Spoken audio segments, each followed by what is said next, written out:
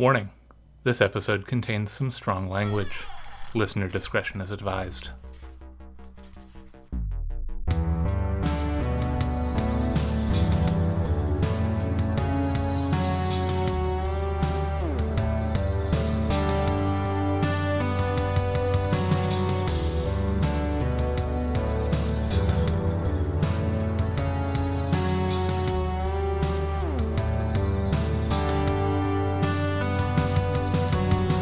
Hello, and welcome to Tales from the Trunk, publishing the stories that did make it. I'm Hilary B. Bisniaks.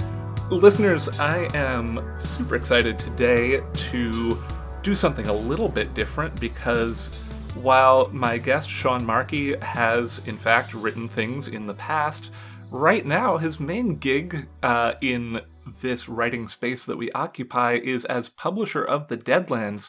Sean Markey, welcome to the podcast. Hey, thanks for having me. Absolutely. I have been a fan of the Deadlands since it was announced, pretty much. And it's very exciting to talk to you. Of course, the Deadlands is the work of a decent-sized team, including, of course, Elise Catherine Tobler and Laura Blackwell, who listeners may also know as the host of Story Hour every week, as your copy editor. Just a fantastic project that I can't say enough nice things about. But to start off, can you give our listeners who might not know about the Deadlands a bit of a pitch? Yeah, so it's a magazine that publishes fiction, nonfiction, and poetry, and all around the theme of death. So we get a lot of stories where someone gets murdered, and that's not really the vibes. No. A murder can happen, but it's not about death. So it's like, exploring various after death mythologies or exploring grief or how death impacts a life.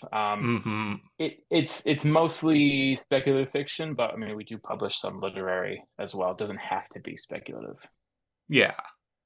Yeah, and it's, I mean, as something of a connoisseur of stories about grief, I think it's, has carved out a really great little niche in our broader spec-fic world. Right on, yeah, I'm happy to hear that. So, in lieu of a reading today, I was wondering if you could talk us through, just to start a little bit, what it's like to be the publisher of a magazine. I mean, the obvious answer is it's expensive. It's really expensive, which is kind of new going in. I do my best to pay the team something, and we started off at 10 cents per word for fiction, and that's where we're at now. So that's my first answer, but I mean, it's really incredible. I have wanted to be a publisher for a long time.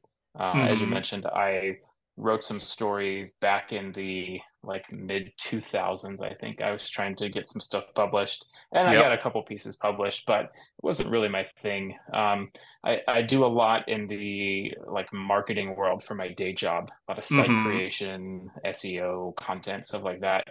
So I've published a lot of stupid things on, marketing websites or client sites or whatever, but it's really, it's a lot more fulfilling to publish, really great creative work that explores the topic. For sure. Yeah.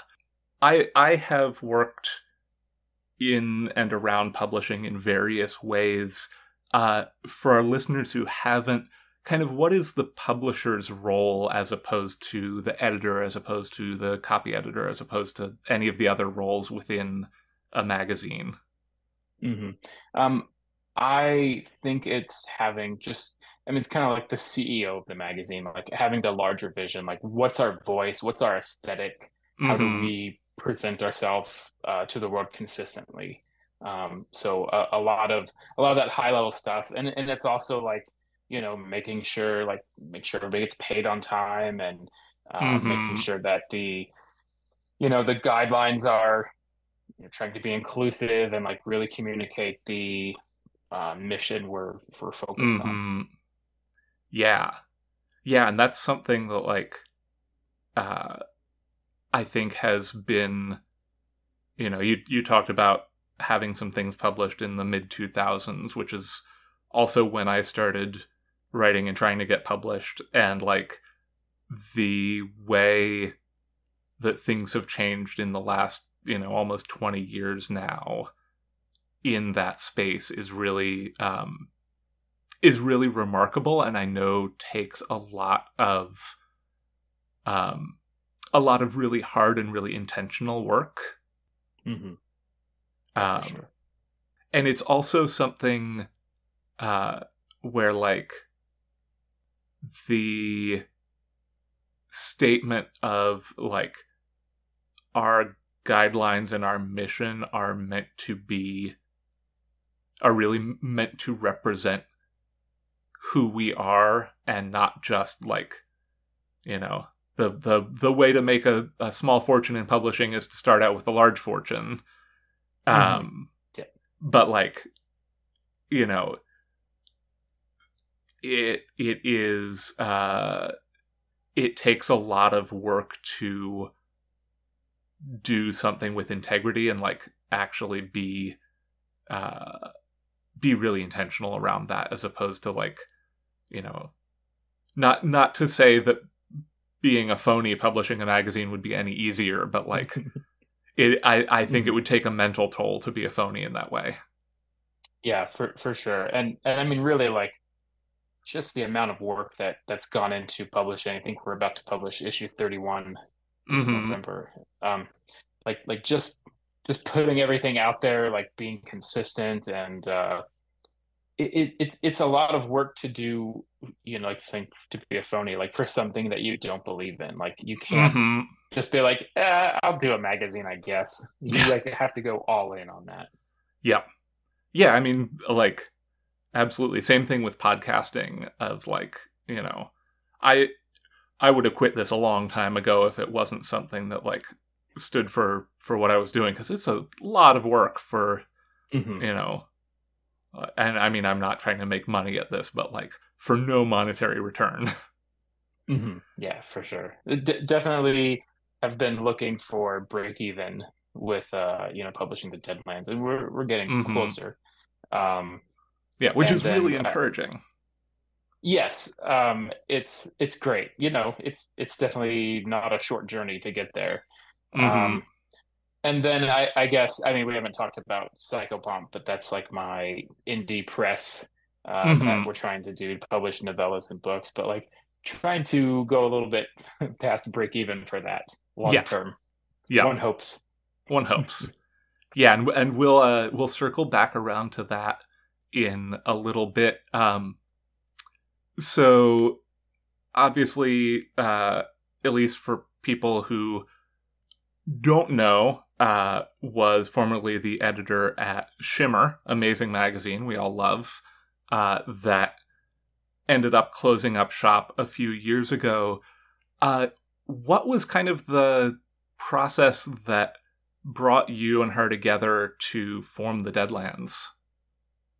I'm not sure if you know this, your audience may not, but I worked at Shimmer. I did some of the web stuff for them.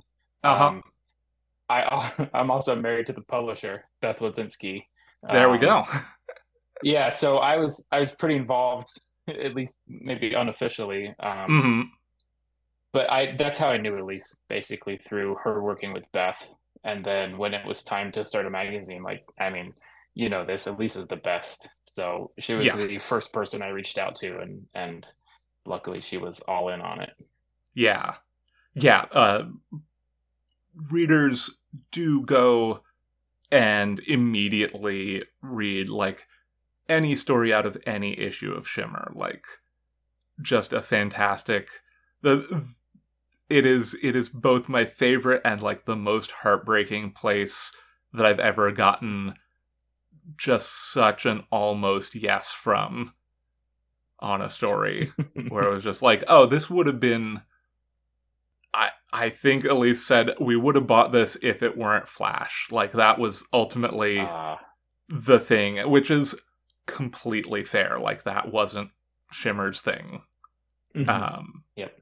but like any time I write a story in Shimmer and anytime I read a story in the Deadlands, I'm like, the aesthetic there is just so strong. And a lot of that's Elise. That's, Yeah, she's the bridge between those two. yeah. Um, but at the same time, like you said, like the being the CEO of the magazine, like ultimately it is uh it is a close working relationship between the editor and the publisher, but it's also like, this is, this is your baby. Hmm. Yeah. Really, again, like really incredible incredible magazine, incredible work. And before we go, I will absolutely be asking for some public recs for some works to check out from folks.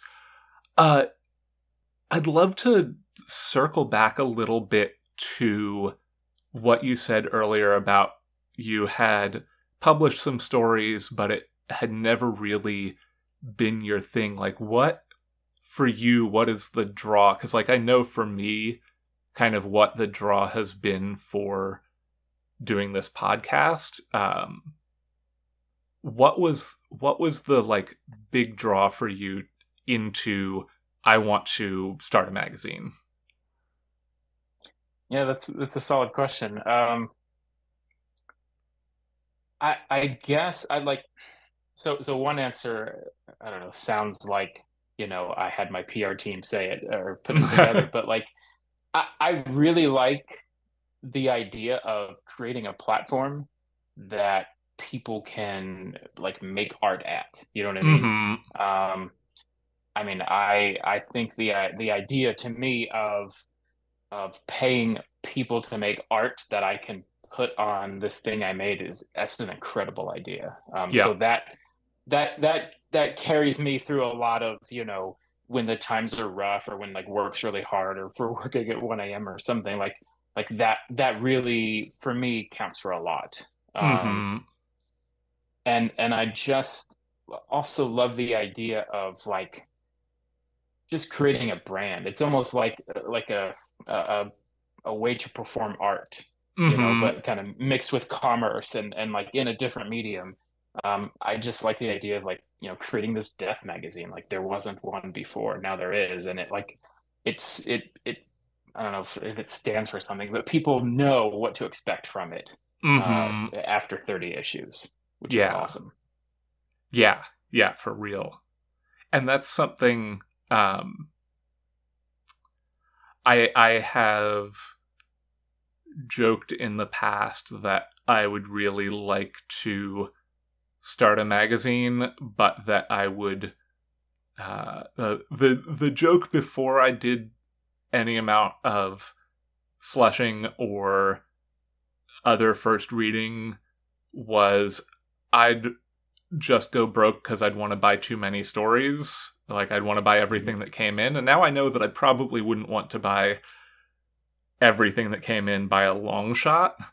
But uh, it's still, like, the appeal there of making this platform for other people to of giving people a platform and having a specific mission about it.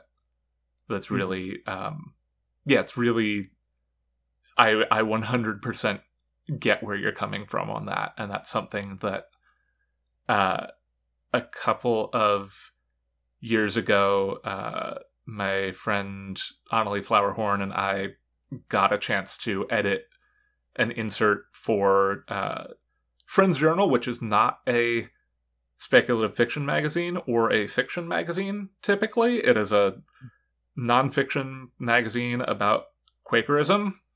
But we, over the course of several years, bullied the publisher into letting us have a an insert of Quaker speculative fiction which has since come around again, and Annalie recently had a story published in a follow-up of that. But Interesting. it was one of those things where it was like, oh yeah, like it was a lot of work, especially on top of like a day job and everything, as I'm sure you have that experience, and like I have that experience with the podcast, but it was also like, oh yeah, this scratches that particular itch. Nice. Yeah. Which, I think that really segues nicely into Psychopomp, and why Psychopomp is, in some ways, I imagine, is this same way of giving people a platform with a specific mission involved there. Can you talk a little bit about Psychopomp and the first novella that you'll be publishing out in 2024 by Christopher Barzak? Mm-hmm. Yeah, so I guess for many years when I thought about publishing, it was always as a book publisher. Like that's where I wanted to be. But that is not a great place to start, I think, unless you have 15 years of industry experience or like a really, deep pocketbook, which I didn't quite have. So, I started with the magazine, and then when that had a lot of traction, was going well, then we started to talk about, putting together a press, and keeping with the whole death vibe I got going on. We went for Psychopomp. Yeah, that's at psychopomp.com. So I got the .com domain name, which wasn't cheap at all. And yeah, it just, I guess it was important to try and have a decent brand. Like I said, I'm day job business guy, so like a domain name's important and a brand name's important. And like with the Deadlands, like I started at, like I said, 10 cents per word right out the gate. Like I kind of wanted people to take us seriously. Like, hey, we're here to play for real. And so similar with the press, building it on that domain, and then going out, I reached out to Christopher Barzak, who is a favorite writer of mine. I've been a fan for a long time. And I was like, I'm just gonna send this cold outreach email. I'm okay with rejection. And I said, hey, we're going to be publishing a set of novellas, and we want you to be like the lead off author. I'm a huge fan of your work, and we want to kind of cut our teeth on that. So yeah, that's how that's came about. And his first novella, it's really his first novella that he's published, but it's called A Voice Calling.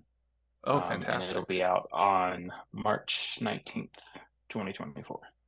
Fantastic. Yeah, that's it's fun that you say, I'm okay with rejection. The tagline of this show is "Don't self-reject," and that's very that's the approach that it's taken me 5 seasons to learn how to take. Sometimes of just a couple of weeks ago, we had Martha Wells on the show. And that was, I'm gonna say that's a big get. Like, for sure.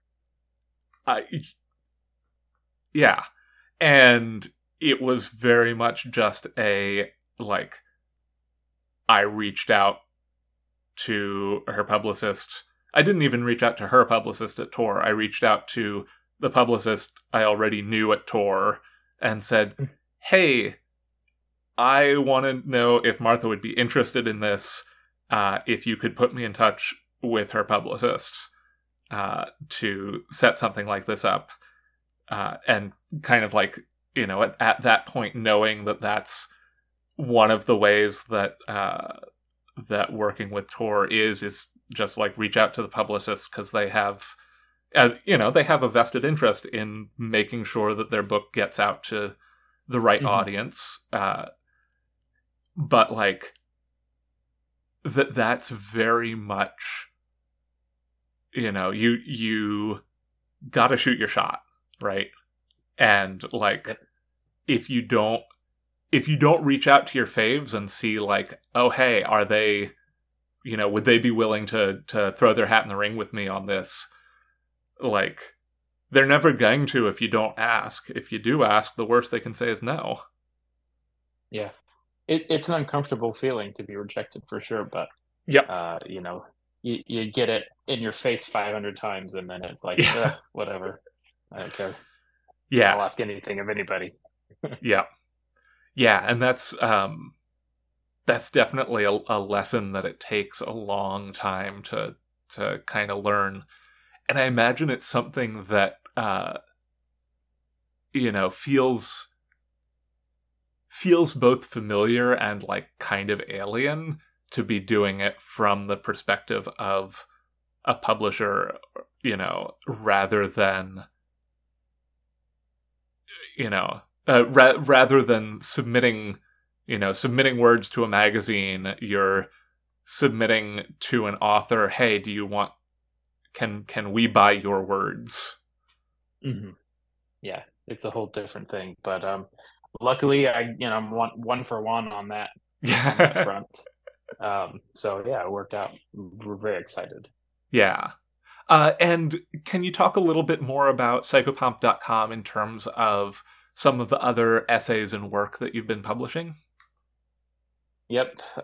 We started slow, and then finally I had enough capital to kind of save up to be like, all right, we're going to bring on a couple people. So we brought on some great writers, Meg Ellison, Maria Haskins. Oh, hell yeah. Yeah. Vanessa Mackey, never said her name out loud, her last name out loud. Happens. Just type it. And A.R. Arthur, Avra, like just a bunch of really cool writers writing about deathy topics. Yeah. Just a whole like gothy, deathy vibe is what we write about there. Yeah. Which, it is now into the darkest months of the year, so I'm really glad to, we couldn't have you on in October, but we can have you on now to bring some of that darkness around, and that's, frankly something that's been very close to my heart for a long, long time, in terms of in terms of just being a spooky little guy, pretty much. Right on. Can you? So we have Psychopomp, we have the Deadlands. I'd love to hear, because this is always like, anytime I have somebody who's spooky or horror or anything like that, I always, because there are so many people who I've had conversations with who just like don't understand the draw towards horror or the dark or the macabre or anything like that. I'd love to hear sort of your personal pitch on why the spooky shit is great. I don't know if I've ever like thought about that specifically, so I might have kind of a crap answer, but that's fine. I mean, this is my first interview, so I gotta get it together.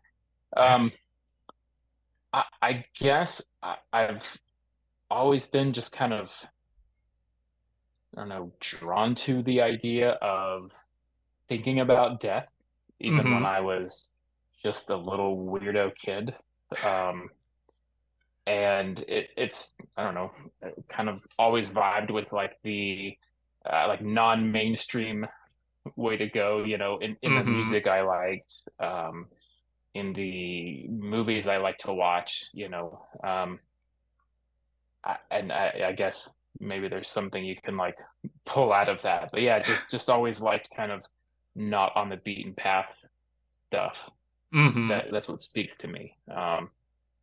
Yeah, for sure.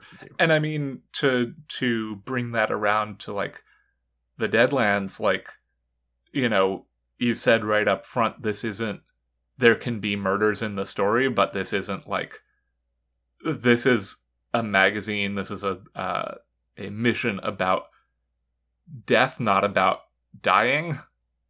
Hmm. Or, I mean, some of the stories are about dying, but like it is about the state of death, not the act of it in like an Hmm. active way, where that's really I mean, it is something that's off the beaten path, and it's something also that's like I think deeply uncomfortable for a lot of people to face.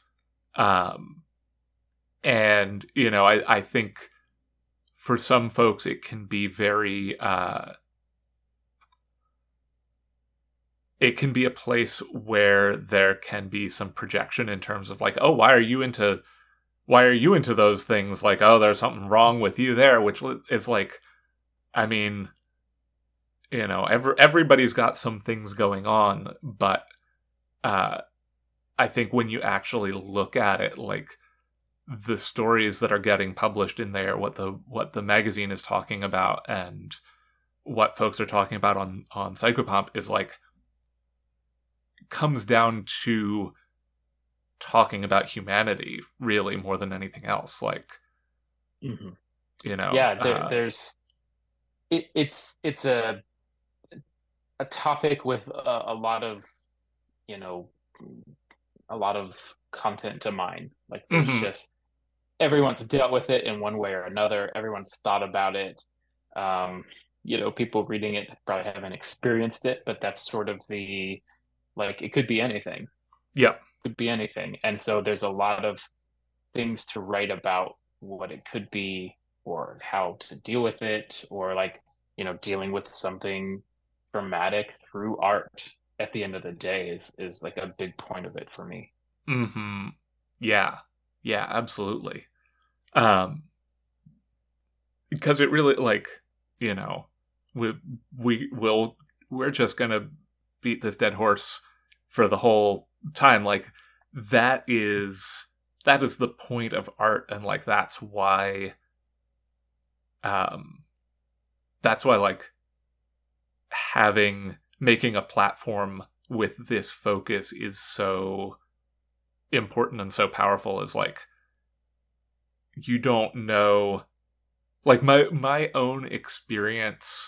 um my own experiences as like a nerdiverse person, as a queer person, as a trans person, like, are so there's so much of my world that is shaped by having gotten exposed to other people's narratives, and like, thinking about grief, thinking about death, like, uh right over on the shelf next to me, in the room, the podcast room, is one of my favorite books about grief ever, which is Anne Leckie's Ancillary Sword, which is like, you know what uh what a fucking powerful book. And like, I didn't understand things about my own relationship to grief before reading that book, and so like giving, you know each person is different and unique, and also we have like so many commonalities that it's really cool to be able to give voice to that. And yeah, I imagine it feels really cool for you to look at a story that's published and like hear somebody say, oh, I never knew anybody else felt that way. Hmm. Yeah, it's I mean, it's kind of a comfort. It can be a comfort, Yeah. um, or to to just read about somebody going through something or processing something, even if it's not directly a death. Um, like Mm-hmm. we recently had a poem that we published about someone that had transitioned, and it was about the death of the person they were. At least that's Mm-hmm. how I kind of took it. So I mean, it's really like it's a good story, an interesting poem, but I mean, like there's the potential to really like change somebody or really speak to somebody on a really powerful level. Yeah. which is cool. And you don't want every story to be like Yeah. this huge, profound thing that you read in the magazine, but there's everybody's different. There's something for everybody. Yeah. Yeah. Yeah, and it is this it is always this balance of like, you can't have, you could, you don't want to have ice cream for every meal, right? Like, Sure. uh too much of anything uh is not necessarily going to be great, even if like every single, you know I could pick up a magazine that was just 10 like heartbreakingly powerful stories, and I would probably only read one or two at a time. Mm-hmm. Whereas like, getting that balance of like, there are some laugh out loud funny things, and there are things that make you think, and like, not everything has to be for you. uh and if something doesn't hit for you, that's fine, but like, having that mix of things is really important, and like knowing how to strike that balance. Mm-hmm. Yep. And that's something I trust my editors very much to Hmm. oversee. I don't I'm not in the slush inbox Right. hardly ever. I just like they understand the vision and they have done a great job carrying that out. Yeah. Yeah. No, for sure. And that's like, that was something I was going to ask, because I know that, typically that's not necessarily something that the publisher is getting into on the day to day. Mhm. Have you worked in slushing at either during doing anything with the Deadlands or any other markets? Um, I was actually one of the first slush readers for Clark's World when they hired. Oh wow. I think this was in 2008 ish. Sounds So yeah, about I right. Yeah. read yeah I read Slush with like four other people for Neil Clark for maybe a year while I was like I think I was still in college then. Um, it was a super cool gig, and I helped out here and there with Slush with Shimmer. I was in Hmm. their forums, and they would put up the stories they liked, and kind of it was more of a committee Right. model. Yeah. So I got to read some of those, participate here and there, not a ton though. Yeah. Um, and then when we first opened at the Deadlands, I was much more in there, making sure like this is the kind of stories we're looking for. Yeah. That Um, makes sense. a little more hands on, but it's been a long time since that Yeah. happened. Yeah. Yeah. I really like. I think this is advice that I heard from people occasionally, and I'd be like, okay, yeah, that sounds good, and then like, but it's one thing to hear it, and it's another thing to actually experience it. Of like, if if you want to write, uh, it's really really valuable to read Slush, to see like, the most like heartbreakingly beautifully amazing stories come through right next to something that honestly you roll your eyes at the first sentence and say, okay, no, that's not for me. Or like, Hmm. I understand what the purpose of this magazine is. This is not the right fit. um and like, yeah, getting to do that is very cool, and very valuable, whether or not the writing side of things is something that you stick with. Hmm. Yeah. It's been. I mean, on your 300th piece, that you've read in Slush, like you really start to see like this is what makes a story kind of grab you. This is Hmm. what is like an immediate turn off. It just starts to add up in a way you could really feel.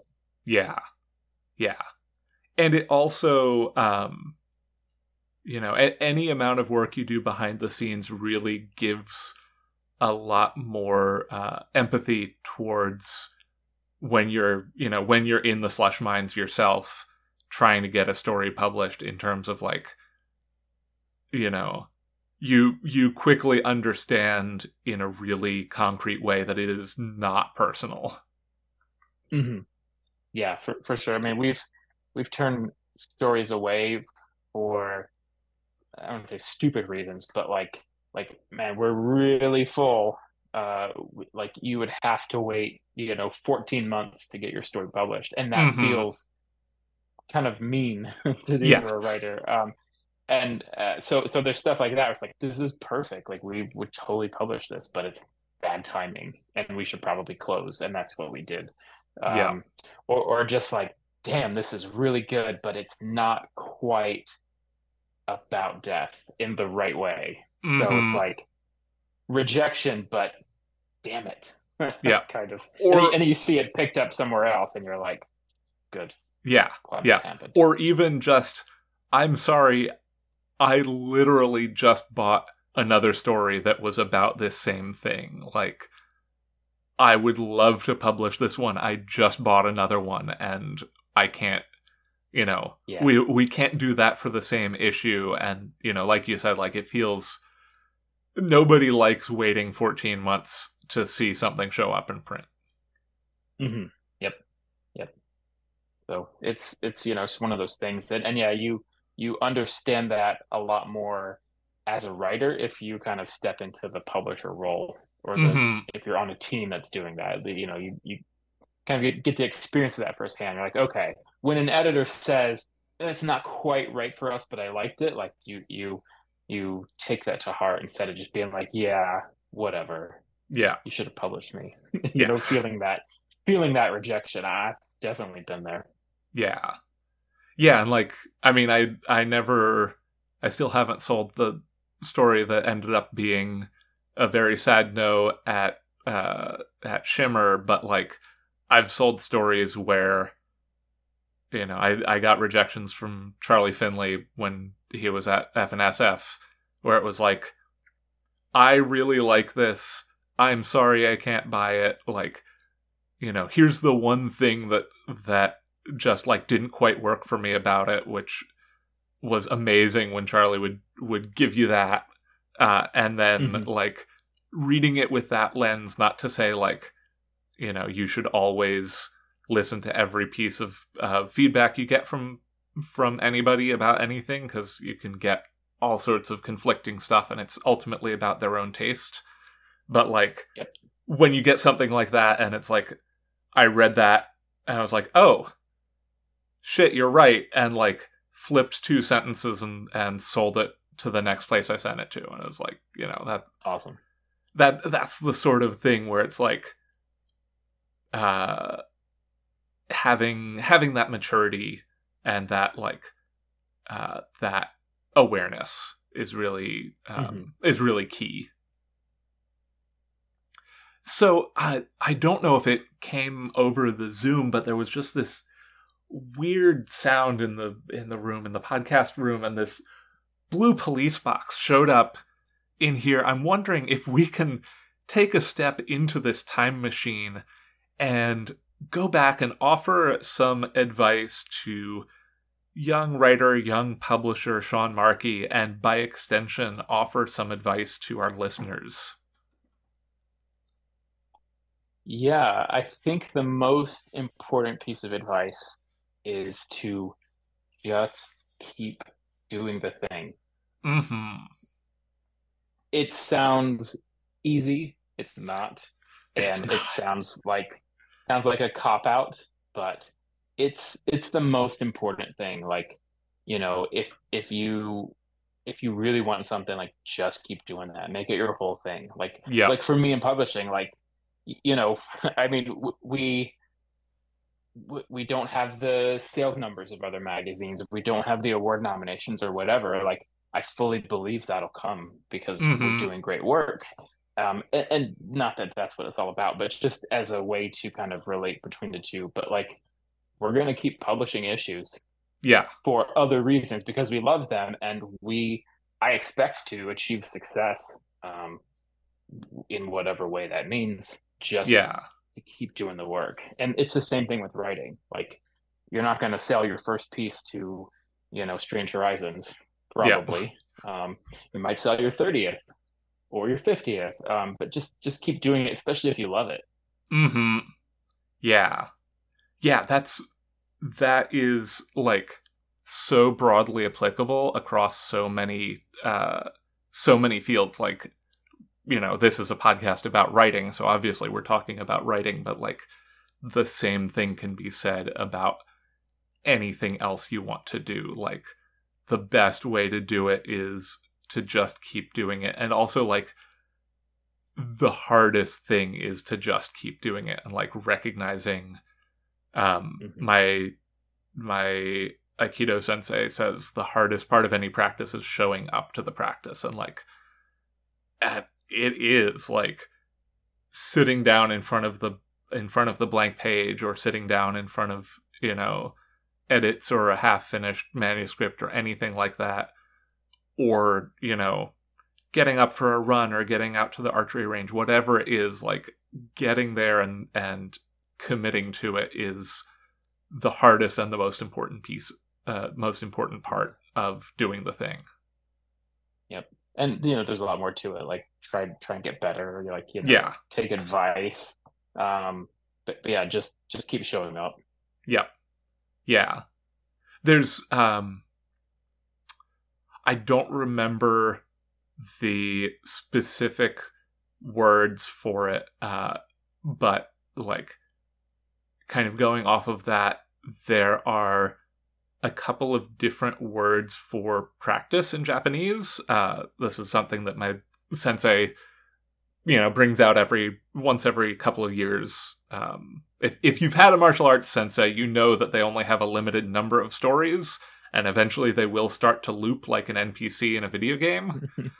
And we love them for it.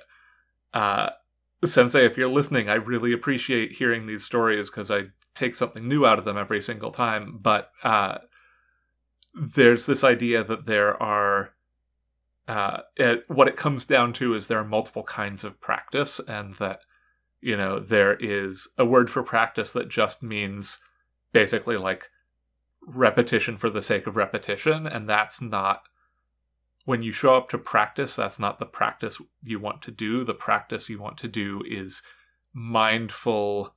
It's not just repetition. It is looking at what you've done and seeking the growth edges.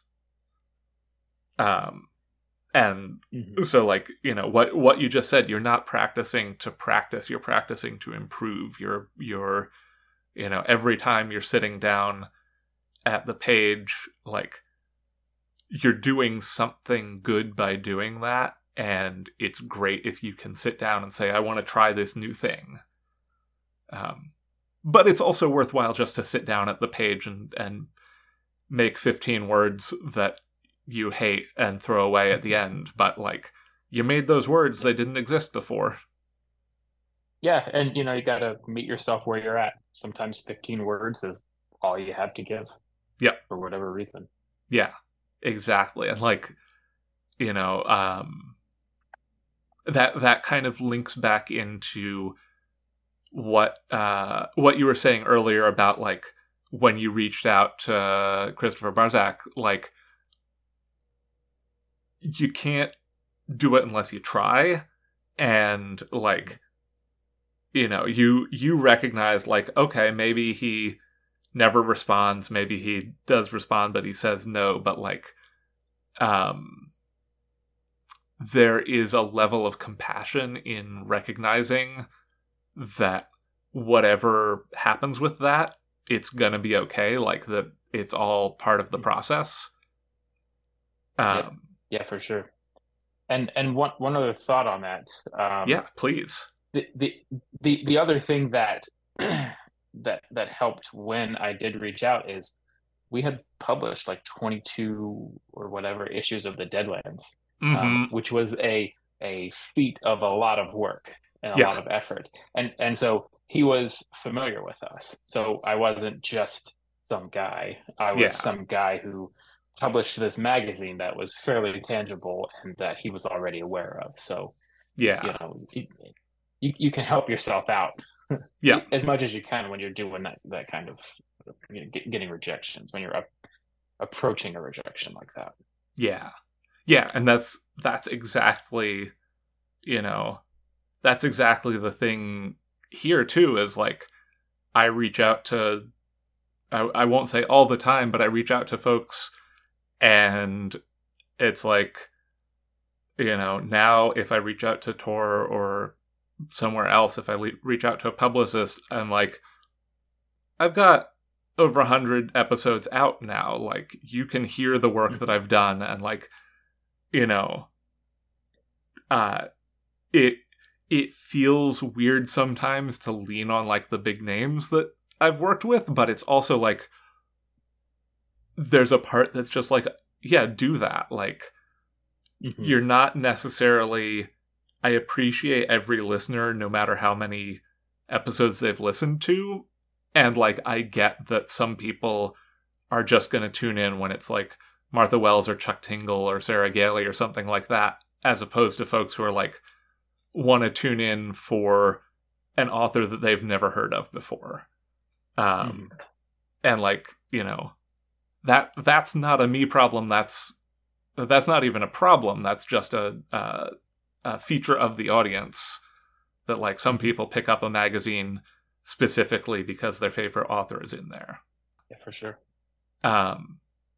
So it's all work there, and it's all stuff that can be approached and should be approached with a level of intentionality and compassion. And like, yeah, totally. And that knowledge of, that it's all part of the process. Like, you can't have a magazine that's going 31 issues strong almost now and is going to be going into print next year without publishing those 31 issues first. Like, you have to put in the work. Absolutely. So speaking of print, can you talk to our listeners a little bit about some of the changes that are coming up with the Deadlands? Yep. So in 2024, starting in January, we're going to be a quarterly magazine instead of monthly. And we are going to offer a print subscription or print issues for people. That it's pretty big change on Yep. both fronts. So whereas now we have one, maybe two pieces of fiction in an issue, we're probably going to have about 5 to 6 to really give it some meat. So I mean, doing a quarterly magazine with one one piece of fiction might be a little leave people a little too hungry, I think. Those are the main changes. Next year. And I haven't seen physical copies of the magazine yet because they don't exist yet, but I'm a sucker for a print quarterly. I supported Fireside through their entire print run on the quarterly, and like, it feels really good to have an object you can hold, and to like, there, not to say that there's anything wrong with publishing fiction online, because that's most of the fiction I read, but having a thing to leaf through feels really good. So I'm really excited about that. And for folks who, whether they do want the print subscription or not, you do have a Patreon. Yep, we have a Patreon. It's been a big help. I love everyone that signs up for that. And the way we're changing that is, instead of paying a quarterly amount, like, $15 for this issue, like, you could sign up on the Patreon, just pay the monthly amount. That'll get you to there. So people hopefully it's a little easier on their wallets, and we're going to try and make it worth their while with some extra goodies and Yeah. for the people paying for print.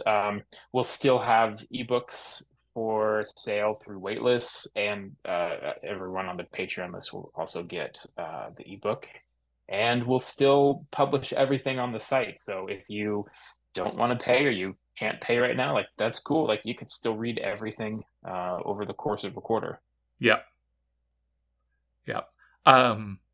And I don't know if there is another Kickstarter in the works, but I will make a plug for the Deadlands has some of the best Kickstarter swag out there in publishing today. I have 2 Deadlands stickers on the laptop that is the Tales from the Trunk workhorse.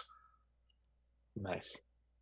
I like to hear it. Yeah, I love stuff, and I love just having a brand and having a vibe, and like you could do a lot with the magazine, but like to expand outside of that with merch, Mm-hmm. stickers, pens, like we've had some really cool stuff. We have some for sale at store.psychopomp.com. So we're moving away from Kickstarters Mm-hmm. and and trying to like fund our stuff by like building an audience and Mm-hmm. offering print subscriptions and selling novellas and still producing that merch that we'll have for Right. sale in the store. That's the Fantastic. plan. And of course, listeners, links to all of this will be in the show notes. Uh, Before we wrap up, I would love to know, one, if there are any stories that you would recommend from any recent issues of the Deadlands that just really stood out to you.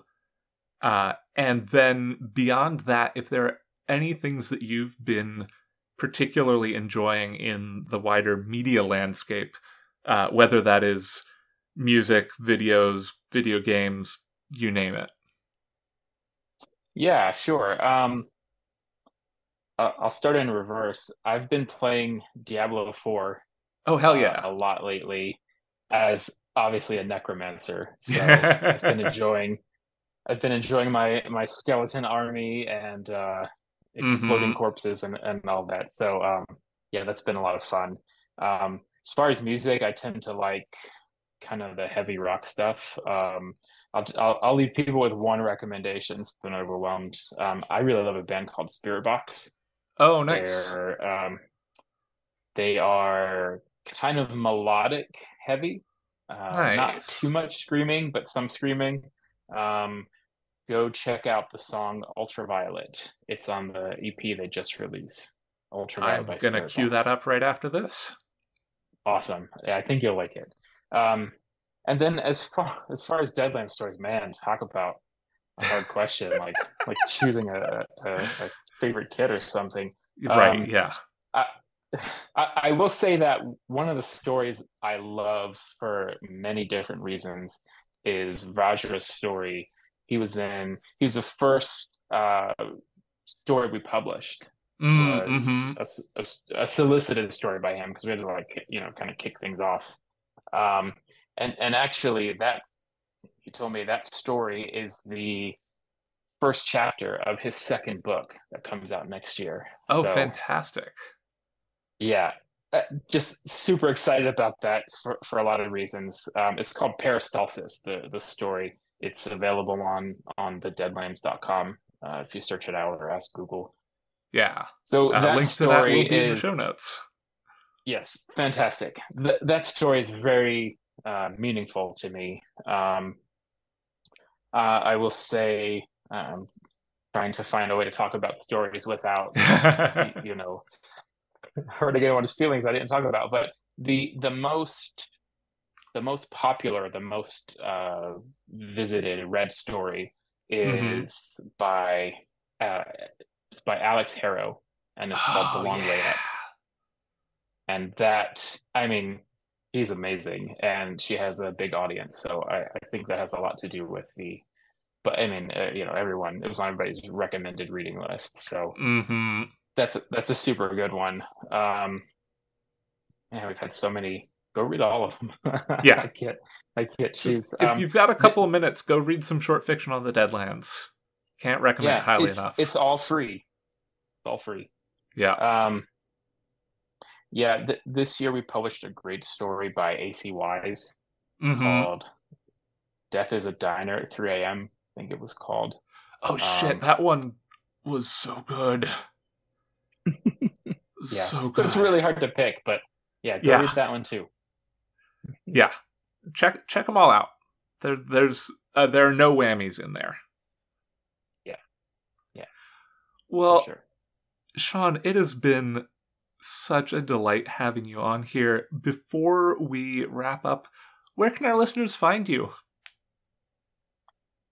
Um, well, go to psychopomp.com, thedeadlands.com. Those are our main sites. Mm-hmm. We are sort of active on Twitter.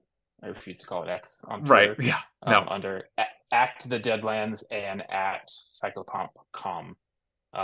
You could also find us on Blue Sky. We're very much more active there. Mm-hmm.